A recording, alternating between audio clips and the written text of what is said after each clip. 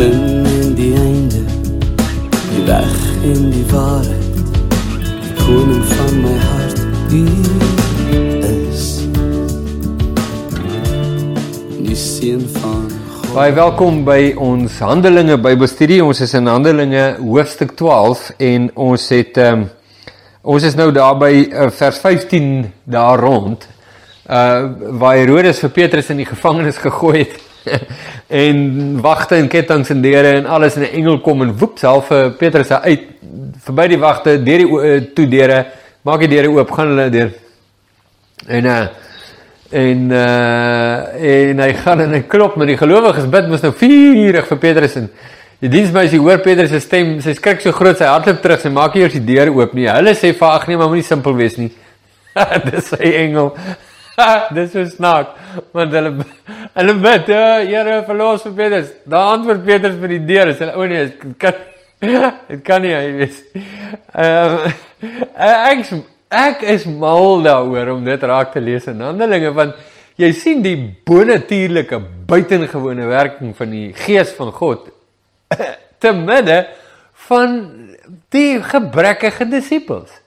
Hulle is disippels en hulle is opreg en hulle is by die Here, maar hulle is gebrekkig.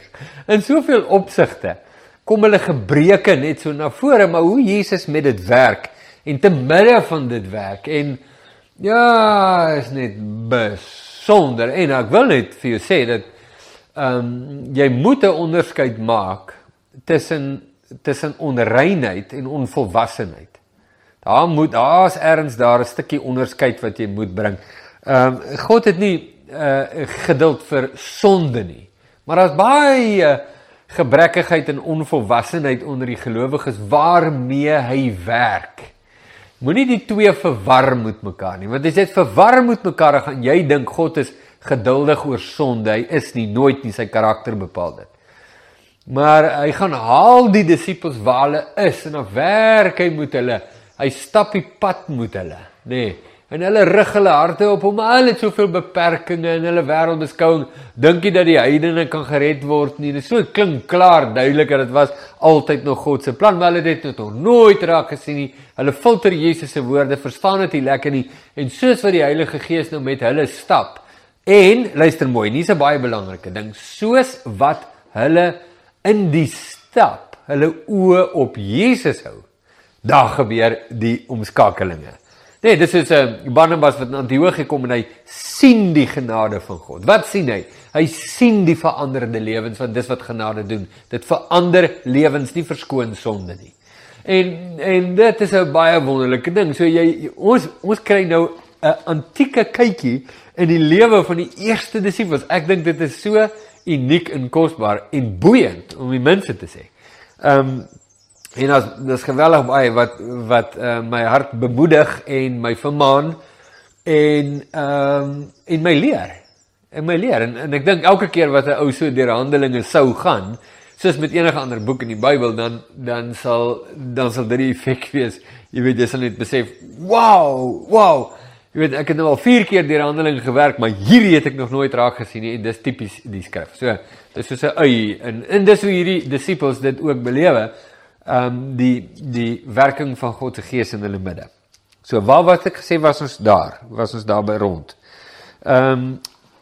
Goed, so, maar Petrus het aangehou klop, ja, dis reg, dis waar ons was. So, hulle het dit nog nie oopgemaak, hulle het net die diensmeisie gesê, jy is nie simpel wees nie. Is dit wat hulle sê vir haar, jy is van jou verstand af, nie simpel wees nie, is sy engel. So hulle het nog so iets ook, maar dit kom maar uit Judaïsme en weet so aan, waar daar's baie dinge wat hulle geglo het, elke ou te engel en jy weet, en so aan. En dis Petrus se engel, iets in hy lyn, jy weet. En maar Petrus hou aan klop hy. En toe hulle oopmaak, sien hulle hom en was verbaas. En Petrus gaan ook, wat? Hallo, julle? Joehoe, boys. Ek moet nou aanhou, hulle, ja, maar jy kan mos nou, as jy jouself plaas in die situasie, en jy maak die situasie, jy kleer dit net in dat jy kan sien, ja, dit is hoe die normale mense sal so reageer, dan verstaan jy skielik wat hier gebeur, en jy besef, dit was sou jy ook waarskynlik gewees. Maar nietemin, hulle maak oop en daar is dit waarlik Petrus. Dis nie 'n spook nie, dis nie sy engel nie, jy weet, dit is regtig die man. Maar hy het vir hulle met die hand gewink om stil te bly en hulle vertel hoe die Here hom uit die gevangenis uitgelei het. So hy gaan doen, hou dit stil boys, hou dit stil. En so aan, weet, moenie nou 'n rampus maak hiervan nie. Dis nou, jy kan dit sien, so afspeel voor die oë. En hy sê, vertel dit aan Jakobus en die broeders. En hy het uitgegaan na 'n ander plek vertrek. Hy het uitgegaan en na 'n ander plek vertrek.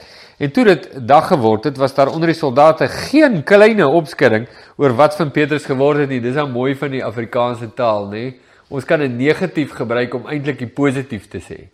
So daar was geen kleine opskudding nie. Bedoel daar was 'n massiewe opskudding. Daar was geen kleine opskudding nie, want hier lê hierdie twee wagte met hulle six-packs en hulle abs, jy weet, en alles, en hulle lê en snork daar. En die boeie is leeg. Petrus is weg, die deur is gesluit, die venster is nog net so, daar is nie uit nie, die wagte staan daar voor die deur. Is die tweede keer dat dit gebeur, en niemand's binne nie, niemands binne, daar is nie 'n gat in die vloer nie, daar is niks nie, daar is niks wat jy kan verduidelik, so jy kan maar so dink, die herrie was los, dit is 'n ander manier om dit te sê. En daarop het Herodes hom gesoek en nie gekry nie, en die wagte onder verhoor geneem en bevel gegee dat hulle tereggestel moes word. En hy het van Judea weggegaan na Caesarea en daar gebly. Nou, sterf die 4 wagte. Ja, want Herodes sê die enigste manier om dit te verduidelik. Daar is nie 'n ander manier nie. Daar is nie 'n ander manier nie. Enigste manier is verraad. Dis die enigste. Julle konkel. Dis wat gebeur het. Nou, hoe meer hulle protesteer, sê is nie. Sê nou hy's daar is en maak hulle dood. Daar's 4 ouens dood. Ja, dis groot hierdie, dis ernstig. Daar sterf hulle toe 4 en hulle was genuine onskuldig. Maar so is dit die aard van hierdie wêreld om onskuldige mense dood te maak. Dis die aard van hierdie wêreld. En op 'n bepaalde dag het Herodes 'n koninklike kleed aangetrek en op die troon gaan sit en hulle toegespreek. Skus, ek het vers 20 gemis, laat ek net gou dit eers lees. Herodes was verbitterd teen die Tyriërs en die Sidoniërs, en hulle het eenparig na hom gekom, en nadat hulle Blastus, die koning se hofdienaar, omgepraat het, vrede gevra, omdat hulle landonderhoud uit die koning sin ontvang het. So hier was nou 'n politieke ding, en op 'n bepaalde dag het Herodes 'n koninklike kleed aangetrek, en op die troon gaan sit en hulle toegespreek. So dis hoekom Lukas dit sê, want hy kon nou net sê, Herodes het 'n koninklike kleed aangetrek en die mense toegespreek, maar nou sê nee, hy gee so 'n bietjie agtergrond. Sê was hierdie 2 groepe en daar was onmin tussen hulle, tussen Herodes en hulle, en daar was politieke stories, was nie lekker nie, en weet, daar's toe nou 'n beslegting, arbitrasie, poging tot arbitrasie nou daarin. En Herodes is daar, daarop het die volk hom toegeroep, 'n stem van 'n God en nie van 'n mens nie. Nou, jy weet, jembel hulle nou vir Herodes op, en weet, dis nou half die protokol, weet, jy is nou so fantasties, en jy is nou so groot, en jy is nou so great. En onmiddellik het 'n engel van die Here hom getref.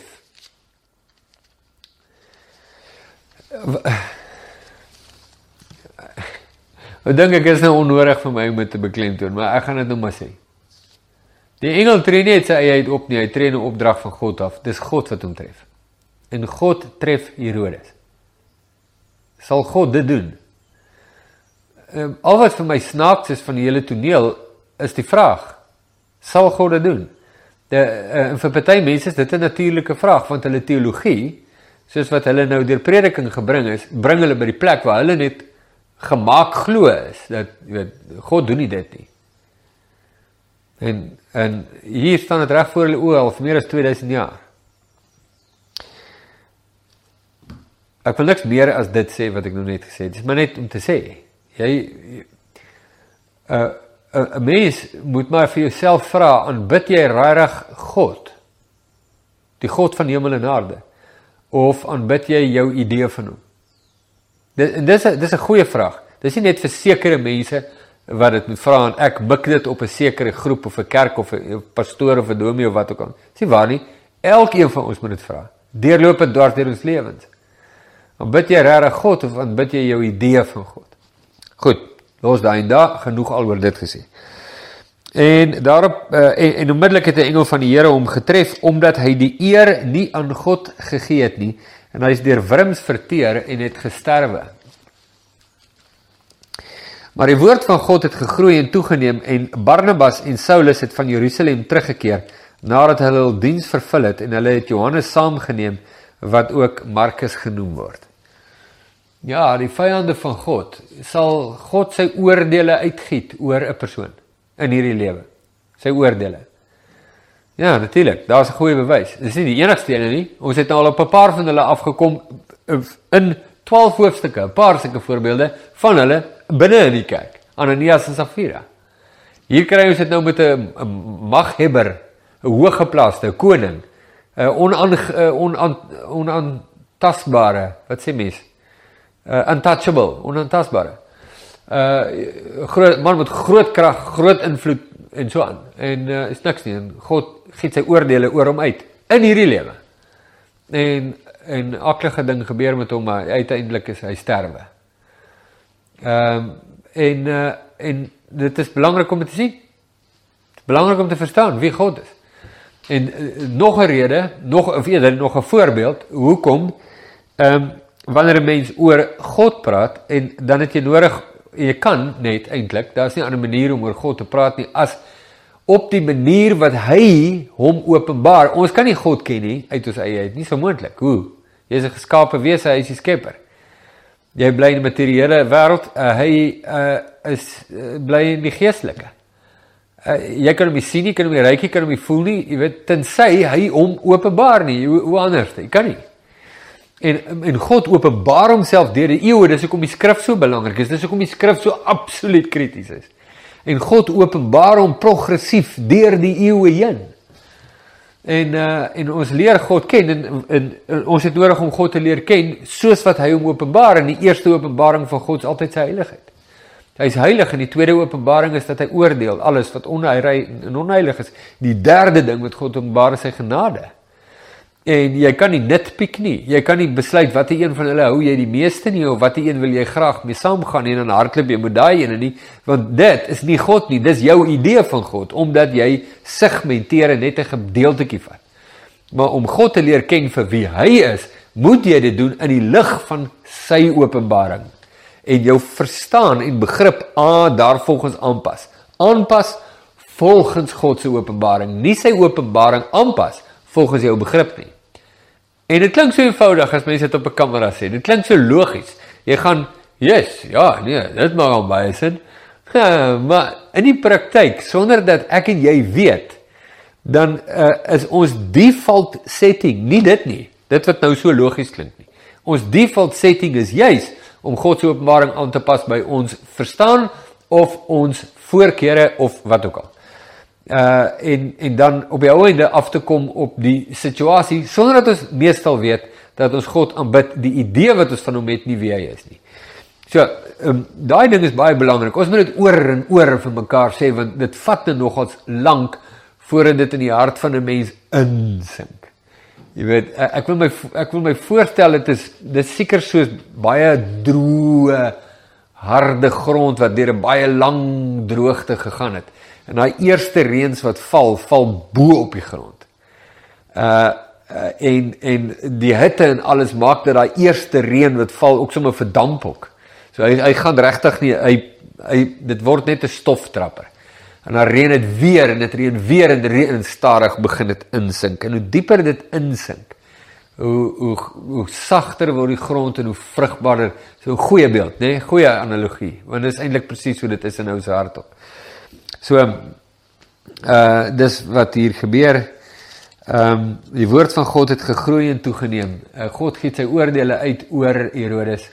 Hy doen dit nie net oor persone nie, hy doen dit ook oor groepe en nasies en koninkryke en regerings wêreldwyd deur al die eeue heen, insluitende die laaste dae wat natuurlik, ek weet nie of jy weet nie, maar ek noem dit gou vir jou, die Bybelse konsep van die laaste dae is van die opstanding van Jesus tot en met die wederkoms van Jesus. Dit is die laaste dae. Ons gaan dit, as ons Openbaring doen, dan gaan ons bietjie meer daaroor gesels, maar As iemand sê, dis nou die laaste dag, kan hy of reg wees of verkeerd wees, né? As jy sê, dis nou die laaste dag, dan is hy reg in die sin, dat ons is al van die opstanding van Jesus in die laaste dag. Maar as hy bedoel, dis nou eers die laaste dag, dan is hy verkeerd, want die Bybel is baie duidelik, selfs deur die skrywers van die apostels, dat ons reeds praat met hulle 2000 jaar terug in die laaste dae is. So daar's begrippe wat die Bybel noem, maar ons noem dit ook, maar die verstaan van die begrippe is heeltemal anders dan. So ons het nodig om te sien wat sê die Bybel en na daardie begrip en verstaan toe oor te gaan. So daar's baie sulke woorde. Ons het was dit in die vorige video gepraat oor Christen. Jy weet, jy hoor die Bybel praat Christen en ons gebruik Christen. Selfe woord, net suid en noordpool betekenis van mekaar. En dit is belangrik dat ons teruggaan na wat die Bybel sê in die betekenis en dit weer in ons lewens inkorporeer. Dit is belangrik, dit is baie sulke goed voorbeelde wat 'n ou nou kan gebruik. So, die wêreld weerstaan die getuienis van die kerk van God en God laat dit toe en dan op 'n dag dan tree God op. En soos in die geval van Herodes, breek sy rug. Spreek woordelik, dalk ook fisies. Maar in die geval van Openbaring, in die geval van die Romeinse Ryk en al die aardse ryke sedertdien, kry jy presies dieselfde tendens. Wat jy nou hier sien op die persoon van Herodes, kry jy ook globaal, groter prentjie op regerings van lande en wêreldmoondhede deur al die eeue heen, insluit in die dag en tyd waarin ek en jy lewe. En dit is dat God sê, hulle vra, hoe lank nog voordat u ons bloed wreek? En dan sê God, totdat die maat vol is van die wat nog gedood moet word. Dat jy daai ding kry, Romeine 2, waar Paulus vir die Jode sê, weet julle nie, dat die feit dat God sy oordeel weerhou is om julle kans te gee om te bekeer nie. Die woorde wat hy gebruik is, weet julle nie dat die goedertierenheid van God julle tot bekering wil lei nie. Die konteks verduidelik die woord goedertieren. Die konteks van Romeine 2 sê dat die goedertierenheid waarvan Petrus praat is Paulus in Romeine 2 is die feit dat hy nie sy oordeele uitgiet nie, maar dat hy dit terughou, nie kanseleer nie. Hoor baie mooi, dis krities dat jy dit verstaan. God kanseleer nie sy oordeel nie. Hy hou dit terug. Hoekom doen hy dit? Hoekom giet hy dit nie net uit nie? Want hy is heilig en hy oordeel alles wat onrein en onheilig is. Sy genade is daarin te sien dat hy dit terughou. Vir watter rede? Vir die eenvoudige rede dat hulle kan bekeer en verlos word van die oordeel van God. Maar hulle wil nie. So wanneer daardie tyd uitloop, dan giet God sy oordeele uit. Herodes se tyd het uitgeloop. Nou, daar's 'n eskatologiese tyd wat uitloop. Dit is die groot woord om te praat, daar's 'n eindtyd uitloop van dinge. Maar daar's ook 'n tussentydse uitloop van dinge. So die eskatologiese uitloop van dinge het te doen met die wederkoms van Christus wanneer alles finaal sal stop. So in daai sin het ons hierdie ek wil nou nie simpel groot woorde gebruik onnodig nie, maar jy kan sê kosmies as jy nou wil. Nee, die Griekse woord vir wêreld, kosmos. Ja, dis die finale uitloop van goed. Nou tussen nou en die wederkoms van Christus, hierdie tyd wat selfs so chaoties vertoon op aarde, word eintlik gesien in die oë van God as genade. Vir watter rede? Om die wat nog nie by Christus is, nie tyd te gee om te draai. Dis die genade tyd, maar dan is daar 'n uitloop van tyd, die globale eskatologiese, groot platform, groot kosmies, wat gaan uitloop en dis finaal en alles stop. Maar dis nie net die groot prentjie waarvan ons praat nie, dis ook tussentyd. Dis ook dat regerings se tyd, tussentyd uitloop, dat God sê die Romeinse Ryk, byvoorbeeld, Bybelse voorbeeld te gebruik. Die Romeinse Ryk se tyd het uitgeloop. En God vertel aan Johannes en die gelowiges in Openbaring, hier, ek gaan die streep trek en hierdie magtige wêreldmoondheid se rug sal ek breek. Net so maklik soos wat ek Herodes in gebruik. Dit is niks om 'n persoon of 'n hele regering of die totale aarde se rug te breek nie. Dit is God waarvan ons praat. So en soos wat die eeue aangaan, is dit presies wat gebeur. Jy sien dit deur die eeue. Jy beleef dit ook die wêreldgebeure in vandag se tyd. Dis nie nuut nie, dis nie uniek aan die tyd waarin ons nou lewe nie. Dit is al van die begin van Genesis, is dit presies die modus operandi van God, dat hy so werk, dat hy kan dreig om 'n stad, nou ek gaan nou die woorde gebruik, se rug te breek. Dis maar net 'n grafiese manier om te sê, onder sy oordeel te plaas. Gee 'n voorbeeld, Nineve. Dan is dit 'n hele stad, dis 'n city kingdom, so Singapore, nee, is 'n stad koninkryk. In daai dae was dit, daai dae was die idee van lande, dit was nog nie die groot ding nie, dis nou groot, lande, nasionaliteit, patriotisme teenoor jou land, maar in daai tyd, waar daar nie so iets bestaan nie, daar was konings in stede, en daar was city kingdoms, en die stede was omring met mure, en die koninkryk stad het geveg teen die ander stadskoninkryk, en so het hulle, almal gemeer en saamgesmelt of verwoes en so aan. En so het groot koninkryke ontstaan, is amper soos die boere wat klein plaasies opkoop en een groot plaas maak. God besluit, Nineve se tyd het uitgeloop. Hy gaan hulle rug breek.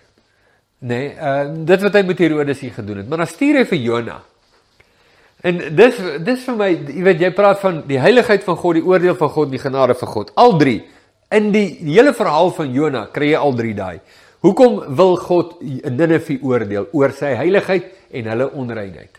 Daarom sy regverdige oordeele oor die onreinheid van Nineve uitgiet. Sy genade, waar kom dit in? Hy stuur vir Jona. Hy hou sy oordeel tydelik terug, sodat hy hulle kans gee om te bekeer. En daar bekeer die hele Nineve en God se oordeel word bygelê.